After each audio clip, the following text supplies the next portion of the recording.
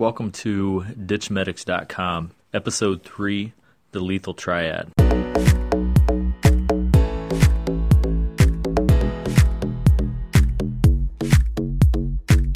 Welcome to another Ditch Medics podcast. We're bringing advanced care to the EMS trenches. Here, we believe in the critical care mindset in a 911 world. Expanding your knowledge in 3, 2, 1. I'm Derek. I'll be your host today. Thanks for joining us. Today we're going to talk about the lethal triad, shock management, specifically as it pertains to trauma. One of my favorite topics. I think the science of what we're talking about today, the lethal triad, is just such an amazing topic and certainly has some applicability to what we do as pre-hospital providers. If you're new, if you're listening to us on iTunes, on SoundCloud, make sure you head over to the site, ditchmedics.com. Check out some of the stuff we have on there, some articles, some information about us, who we are, what we do, and why we do it. We're glad to have you. Please make sure you leave some feedback, whether that be a rating on iTunes or whether that be some feedback through Facebook, Twitter, or actually on the site. We love to hear what you have to say, and we appreciate it. So let's get into it. The lethal triad. We're talking about a very specific set of derangements, specifically as pertains to trauma and shock related to trauma, that if not recognized, if not dealt with quickly, your patient's demise will happen very, very rapidly. The lethal triad is a feedback loop, each aspect of this triad working with each other to worsen your patient's condition quickly. The lethal triad consists of hypothermia, acidosis, and coagulopathy. And like I said, these things are onset in the presence of shock and hypoperfusion and tissue ischemia, specifically as we're talking about today as relates to trauma. So traumatic cause of shock, most likely bleeding. This topic is very applicable. I think from ages 1 to 40, trauma is still the number one cause of death, and bleeding shock or hemorrhagic shock comprises a large percentage of that, remaining certainly as a leading cause of preventable pre-hospital death. Rapid identification of these derangements, these signs and symptoms, is critical in managing these patients. We're talking about major trauma. We're talking about penetrating trauma, blunt trauma. We're talking about a significant kinetic energy trauma that can cause life-threatening conditions. So the index of suspicion should be high very early on in management of these patients. Certainly patients that we inherit that are already showing signs and symptoms of shock, we have to be suspicious and work very vigorously in managing this lethal triad early. So let's dig right into it. Let's start out with acidosis. The major aspect of acidosis is simply aerobic versus anaerobic metabolism.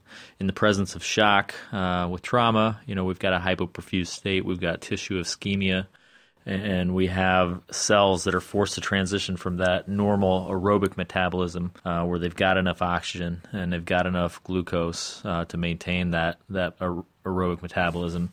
In the presence of shock, they don't have those things, so they transition to that anaerobic metabolism, basically where they're producing a lot of lactate secondary to that.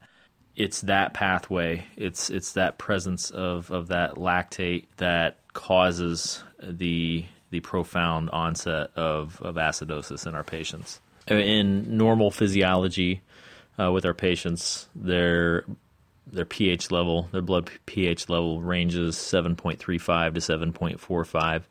Anything technically below 7.35 is considered acidosis. Another aspect compounding this acidosis in our patients is the historical aggressive use of pre-hospital crystalloid fluid resuscitation, specifically normal saline. The pH of normal saline is somewhere around 5.5. So as we're aggressively and rapidly administering this to our patients, we're lowering their serum pH just by infusing that into the bloodstream. And in the past, certainly, where we would, start 2 large bore IVs and start rapidly infusing that normal saline, you can see where that could build up pretty quickly in our patients and lower their pH very rapidly. Now, it's individual specific on what they can tolerate with acidosis. But what we're primarily concerned about is how that acidosis affects the other aspects of our patient's physiology, how it worsens, for instance, hypothermia, how it worsens coagulopathy, how it contributes to that feedback loop, making our patient more gravely ill in a rapid manner. For instance, as our pH in our patient continues to drop, gets below, down around the 7.1, 7.0 range, it really negatively affects our patient's ability to clot blood. They develop coagulopathy very quickly with that acidic of blood. It affects the coagulation cascade, and even in the presence of administered coagulation factors and FFP, they still can't clot blood very effectively with that derangement. So acidosis system-wide increases the body's inability to, at a cellular level, manage itself. And certainly one last contributing factor worsening that acidosis in our trauma patients is any presence of hypoventilation or airway derangement that contributes to a respiratory acidosis. So we have somebody that's already developed a lactic acidosis, a metabolic-based acidosis, and now is hypoventilating secondary to that trauma. And we're contributing respiratory acidosis into their physiology. You can see where that would have negative effects very quickly. Okay, moving on to hypothermia, our second aspect that we're going to talk about today in regards to the lethal triad. Put it in context of what we're talking about. We're talking about a trauma patient who is hypoperfused, is in shock, is exhibiting, tissue ischemia. Their cells aren't working well enough to begin with. So at a cellular level, at a mitochondrial level, they're not producing as much heat, as much energy as their normal physiology would. Compounding that is the strip 'em and flip 'em mentality of what we do with major trauma patients pre-hospitally. We work to expose them to get their clothes cut off very quickly, hopefully, in the pre-hospital setting, so we can assess the extent and location of their injuries. But what we've always historically been terrible at doing is once we've got them exposed and once we've got them assessed and once we have their initial injuries stabilized, we don't cover them back up. We don't work to keep them warm. So somebody that's cooling at a cellular level has already lost a lot of blood, has the inability to distribute heat throughout their body effectively. Now we've taken all their external clothing off and we've cooled them even more rapidly. And then thirdly, contributing to that is, the historical use of once again, aggressive fluid resuscitation, and specifically, ambient air, room temperature fluids in a pre-hospital setting. We haven't, certainly in a 911 transport environment, most services don't have the ability anyway to warm their fluids. I know that's changing. I know fluid warmers are becoming more prevalent. Ambulances, in fact, having fluid warmers built into them is great, but still an overwhelming percentage of pre-hospital providers aren't providing warm fluids to their trauma patients. So those room air temperature fluids are contributing to that cooling effect. Normal body temperature range, let's say 35.5 to around 37.5 or 6 Celsius. For today's conversation, you can find several different benchmarks in the literature, but for today's conversation, we'll talk about hypothermia being the cooling of a body temperature below 35 degrees Celsius. Now, one thing to consider, environment really doesn't play a big factor in this. We're not talking about winter or cold weather environments. I'm talking about year-round. These patients have the inability to manage their internal body temperature. So this hypothermia contributes once again to this kind of negative feedback loop where these other conditions, the acidosis and the coagulopathies, continue to worsen. In fact, hypothermic coagulopathy, or the inability once again for the patient to clot blood, starts to present itself somewhere around 34 degrees Celsius or approximately 93 degrees Fahrenheit. So as our patients' bodies continue to cool in this hypoperfused state and in this exposure state, and they get around that 34 degrees Celsius mark, the ability to clot their blood is compromised. Throwing that in context of what we just talked about a minute ago, and that was acidosis, and we talked about how that affects our patient's ability to clot their blood. You can see once again how we've got this kind of synergistic symphony of destruction going, where acidosis contributes to coagulopathy, and coagulopathy contributes to hypothermia, and hypothermia contributes to coagulopathy. Coagulopathy certainly is going to contribute to acidosis, and they're all working with each other. End result is our patient's death. All right, so moving on, we've got our last aspect of the lethal triad, and that's coagulopathy. And as we've said multiple times, the development of the compromised aspect of blood clotting anyway. We've talked about how acidosis contributes to coagulopathy. We've talked about how hypothermia contributes to coagulopathy. I've really sold and I think hammered home that kind of feedback loop that the lethal triad has going between it. But there's other aspects that can worsen coagulopathy in our patients. There's a simple loss of clotting factors. Once again, we're talking about trauma. We're talking about bleeding, whether that be internal or external bleeding. But the manifest loss of those clotting factors is going to worsen our patient's ability to clot blood very quickly. Another contributing factor to coagulopathy is what they call dilutional coagulopathy or hemodilution.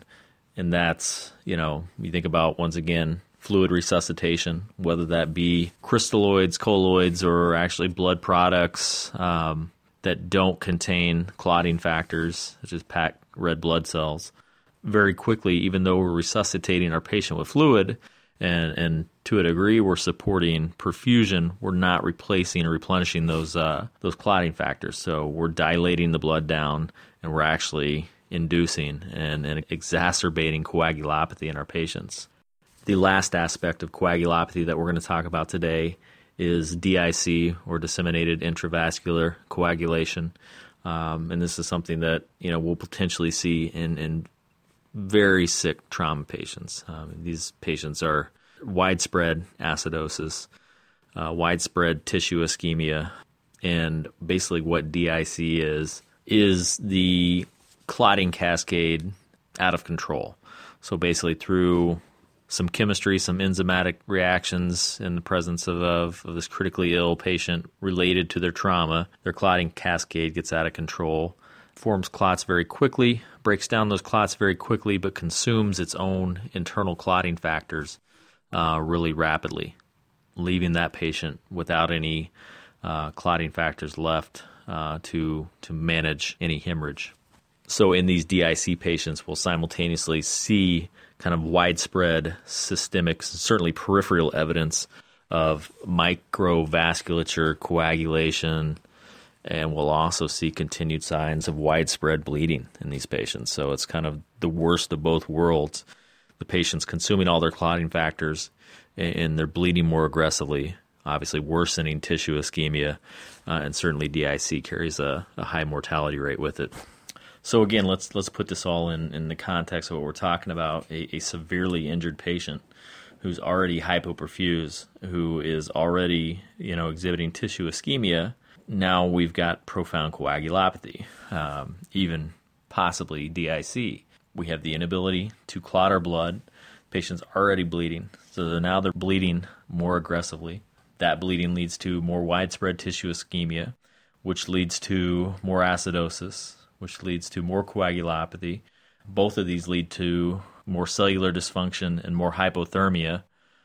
So it's a vicious cycle. I mean, this is shock 101. This is why your patients, in regards to trauma, die from shock, is because of this lethal triad. And recognizing how this works, recognizing the pathophysiology of it, is going to help you better understand and better formulate a strategy for managing this trauma patient, whatever the presentation is. All right, let's talk about management, specifically strategies for managing these shock patients and kind of trying to control pre-hospitally this lethal triad. We're talking about trauma, we're talking about bleeding, so obviously, hemorrhage control is going to be on the forefront of our minds with these patients. we have to stop life-threatening bleeding. Certainly external bleeding, we've got to rapidly mitigate it, and we have to identify these patients with uncontrolled internal hemorrhage, which is going to guide us, obviously, with the bolus of diesel fuel strategy, and that's load them and get them on the way to the trauma center, to the trauma surgeon that can manage that internal bleeding. And certainly the advent of hemostatic agents gives us a tool to manage some of that more internal bleeding. And then if you're trained in concepts of wound packing and certainly vessel clamping, you've got some other options for controlling bleeds more internally that may not be able to be controlled with traditional external bleeding control measures. So rapid identification and certainly rapid management of all controllable hemorrhage is critical. Rapid identification of uncontrolled internal hemorrhage is critical. This is where it starts with these patients. With shock patients, we're not going to be able to control shock. We're not going to be able to prevent that lethal triad from manifesting if we don't control the hemorrhage that we can control in the field. All right, secondly, we've got to think about managing the hypothermia. You have to assume with these major trauma patients that have lost blood and have continued bleeding and suspected internal injury that they are hypothermic from the moment that you get to them. I don't need to go through the whole detail and time frame from the point of injury to the time that 911 is called to the time that you're dispatched and you arrive, how long it takes. It takes a long time. So most of these patients with major trauma, by the time you get to them, are already well within shock and are already hypothermic, and we're terrible at recognizing that. Strip them and flip them. That's what we got to do. We've got to get their clothes off. We got to get their garments off so we can actually assess them. I understand that, and we do that rapidly. That's great, but just as quickly as we get those clothes off, just as quickly as we identify and do that rapid trauma assessment, we've got to get them covered back up. We've got to get them covered up with warm blankets if we have them at our disposal, heat packs in all those regions with good peripheral circulation. Turning that ambulance heat up in the back so we can get it hot. I mean, if you're not sweating by the time you get to the hospital, you probably didn't have it hot enough. If we're placing these patients on backboards, we want to try to put a blanket or a sheet between them and the backboard. That cold, hard backboard plastic doesn't suck the heat out of them. And certainly any of these clothes that we've cut off, we're really good at cutting them off. And then we usually leave our patients just sitting on those wet, bloody, cold clothes. We need to try to get them off them and away from them too. Once again, you may think I'm kind of hammering this point home a little too much, but I can't stress enough how bad hypothermia is for these patients. So work very vigorously in the field to prevent this hypothermia. Another aspect of hypothermia management in the pre-hospital setting is limiting IV fluids like normal saline, LR, whatever you're administering. You may have the ability to provide warm fluids. It's still not something that we want to push very aggressively, and I don't need to go into too much detail at this point in time. You understand how the paradigm has changed. No longer are we administering multiple liters of pre-hospital crystalloids in these patients. It worsens outcomes for many reasons, and certainly one of those reasons is traditionally we're administering room temperature normal saline, which is causing secondary hypothermia in these patients. All right, so how do we manage acidosis in a pre-hospital setting? And that's a little more complex of an issue. We got to think about, once again, how acidosis works with these trauma patients. We're talking about in-organ tissue ischemia. We're talking about that transition to anaerobic metabolism and that production of lactate and that development of lactic acidosis. So if you have the ability to measure pre-hospital lactate levels, which hopefully time goes on, more and more services will have this ability. But if you have the ability to do so, that's going to be a great tool for you to detect early shock because that's one of the first things that we possibly are going to see in these patients is elevated blood lactate levels. Another tool that we all have, hopefully all of us by now have at our disposal, is end-tidal CO2 monitoring. That's another aspect of perfusion that we're able, tool that we're able to monitor perfusion with. Certainly in these patients that are hypoperfused and are developing metabolic acidosis, we're going to see those lower ranges of end-tidal CO2, which is going to be another kind of diagnostic tool to us that we have to increase our suspicion of that tissue ischemia and that lactic acidosis. So pretty much management of it is going to be anything that we can do to support perfusion, minimal titrated fluid resuscitation. Certainly, if you have at your disposal pre-hospital blood products, utilization of those, things like tranexamic acid, TXA, possibly might be in your protocols. Certainly on patients that this is indicated, that's going to help us control bleeding. Once again, causing hopefully downrange positive results in management of that acidosis. But at the end of the day, in somebody that's profoundly acidotic, it's going to be that rapid transport to the trauma center, where they have the ability to, hot lights, cold steel, get inside of our patient, fix the problems, get them resuscitated, and then start correcting those metabolic derangements. Some benchmarks that we can use perfusion-wise, first of all, we have to get away from blood pressure. It's been something that's been our hallmark, our standard, and we've seen that evolve over the past decade to 15 years, and that's, blood pressure target above 100. And then, we identified, okay, let's target, there's systolic blood pressure at 100. All right, let's target it at 90, 80. Who knows what the number is? It's an arbitrary number. There's so many different factors that contribute to your patient's blood pressure. It's a really terrible resuscitation endpoint. What we can do that's a little more effective is resuscitate to an appropriate MAP, or mean arterial pressure. There's a lot of kind of debate in the literature at what a good MAP is for a trauma patient in regards to resuscitation endpoint, but I think most of the literature right now will kind of support that MAP of 65. Your cardiac monitors that have the built-in blood pressure, non-invasive blood pressure management, automatically calculate your MAP. If you're obtaining your blood pressures by manual method, it's as easy as 2 times diastolic plus systolic divided by 3. So 2 times the diastolic blood pressure plus the systolic blood pressure divided by 3 will give you your mean arterial pressure. That is a calculation, that you're going to want to commit to memory. That's one that I have used over the past year of my life more frequently than I ever had before, because I've realized the value of that mean arterial pressure.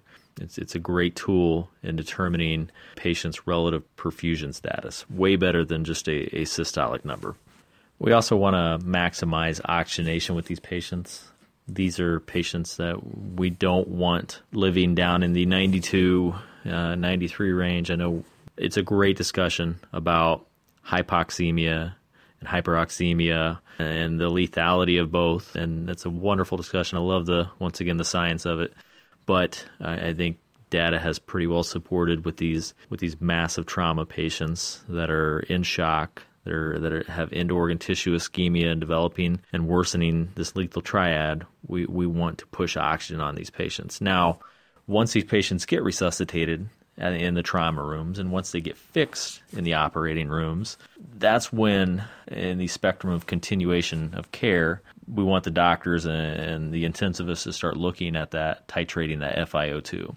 But in a pre-hospital setting with these patients that are in grave hypoperfusion, we want to push the oxygen on these patients. I'm not scared of a pulse ox of 100 with a trauma patient like this. So don't titrate your oxygen with these people. You're probably going to have lots of other stuff to do anyway, so just getting them on high-flow O2 or getting them intubated and potentially mechanically ventilated or assisted ventilated with a BVM and providing them high-flow oxygen via that is going to be fine.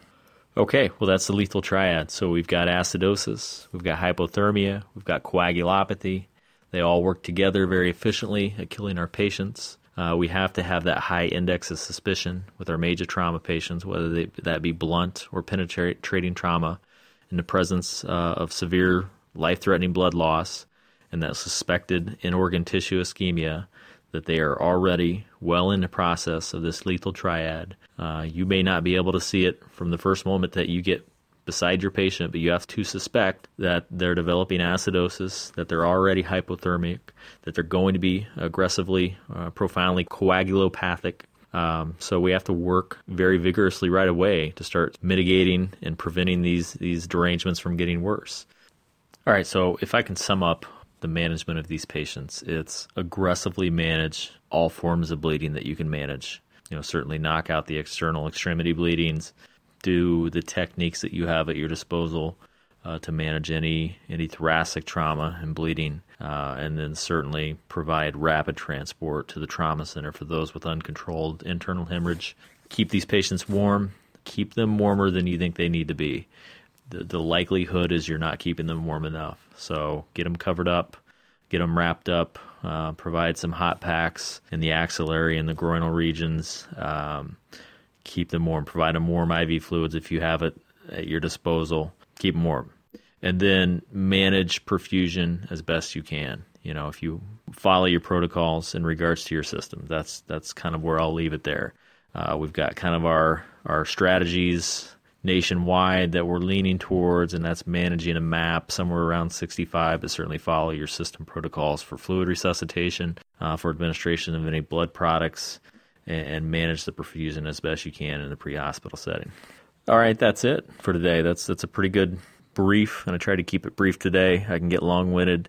Try to keep this more around the 25-minute, half-hour mark, but it's a good brief review of the lethal triad. I think most paramedics at least understand the concept, but don't understand how important it is to aggressively try to manage each aspect of that lethal triad that we can in the pre-hospital setting.